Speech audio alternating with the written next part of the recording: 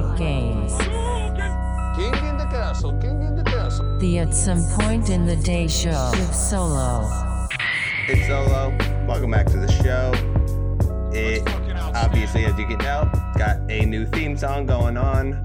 Bendo said that maybe people would not be as big as fans of aggressive instrumental music as I was, and therefore, or aggressive bass-heavy rap instrumentals, and therefore maybe something chiller to suit the environment and the vibe of the show would be more fitting. So I tried it out. Let me know what you think. It's a little lo-fi, might not be permanent, but I'm gonna run with it for now. It's Monday, March 30th. I forgot that today was Monday, and therefore you're getting a little bit of a later episode. Been busy at work finalizing stuff for story mode, but I'll get into that. Didn't really have too much to talk about for the day. Just going to touch on Epic Games' new publishing company, ARM, whatever you want to call it, because I'd mentioned I would last week, and just touch on a few notes for it. And then just give a little bit of an outlay of what to expect for the coming week, because now that the quarantine has been extended for 30 days, I figured why not do some primary videoing. And so the podcast will still be coming out. It'll be just with the, audio, obviously, but not going to plug it, not going to really push it too hard until all of us can get back outdoors. And so start expecting content on a more timely manner. No longer will you be seeing these videos the day after and being like, wait, why is this yesterday? You could have just titled this today and it would have been the same thing. So instead, I'm just going to release them like I said, in a more timely manner. Day of stuff. Going to be releasing, for the most part, what the topics will be for each day of the week that I'll be recording. So, for example, this week, tomorrow, going to be talking about Valorant, but not the gameplay or anything of that matter. More so the marketing strategy that was used, which was very curious. And then on Wednesday, going to be talking about Pokemon Go and the changes that it's made to obviously adapt to all of the COVID-19 shit that's been happening, and how it's actually seen its highest week of revenue in 2020 since it started adapting its gameplay. It actually just announced it would be doing one of its new major features. Not the point. It's actually for a broader conversation and question about, or speculation on, what the effects are going to be for AR and VR moving forward, because it looked like AR was going to be dominant in the near future, and now that has sort of fundamentally shifted. So that's interesting. Because, well, Black Swan, if you don't know what that means, check out the book by Nassim Taleb. It's really good. I highly recommend it. But that's not the point. So, like I was saying, and then on Thursday, going to be doing the recap, obviously. Going to probably just do a video every single day moving forward, maybe 5-6 days a week. I'm not going to say 7 because people burn out from doing that type of shit, and I don't really plan to do that. I also, obviously, as you can tell, have a particular type of energy and do not plan to be one of those YouTuber type people with their exaggerated personalities. I'm not going to exaggerate my shit. This is what you get. This is the energy. Hence, maybe the music is now more fitting that I think about it, because you might come in here expecting some energy and get me. Except for when we have guests on, which starting next week, that will be the case more often. And so there'll be a lot more not me, which for the sake of my editing all of this shit is wonderful. And for the sake of you, who will get to hear people from the industry, people outside of the industry, people I know, whoever the fuck's around, which is probably everybody, because who's going to be anywhere for the next 30 days? If anyone says, sorry, I was busy in the next 30 days, probably lying to you. So, jokes aside though, not gonna prolong it too much. You know the socials, at People Like Games. That's us. That's us. That's the merchandise. If you haven't seen it, this very comfortable sweater that I'm wearing is indeed made by me, designed by me, and is part of the People Like Games, which you can find on our shop in men's and women's, plg.gg. Yes, that's correct. I spent a lot of time trying to figure out how to make women's clothing and find the right one. And so it's not unisex. So if you're a woman or a girl or a lady and you're like, oh shit, I like games. I like games merchandise and apparel. I would like a comfortable shirt. We sell them in women's sizes and men's, not kids yet, or animals. Not the point. Anyway, let's get into this without doing much further. Epic Games has launched a publishing house that is obviously just as generous, quote unquote, as what they are doing with the Epic Games Store, which, if you're not familiar, they have an 88-12 split in terms of revenue profits with the developers with developers who put their games on their store.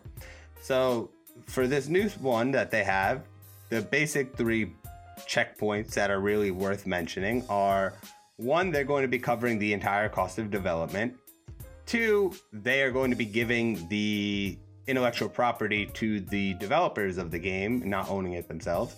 And 3, they're going to get 50% of all the revenue, or rather profits, that is an important delineation, all the profits that they make after recouping cost. The difference, so the basic premise point became, why would you make that sort of deal? Obviously, you have the weight and the leverage in the industry, and therefore it might not be as hurtful to your bottom line to make an offer like that. And it took me a little while to try to figure out what sort of angle that would take, because there's always an angle. I'll get into that tomorrow when I talk about Valorant and its marketing strategy. But what was the angle behind this?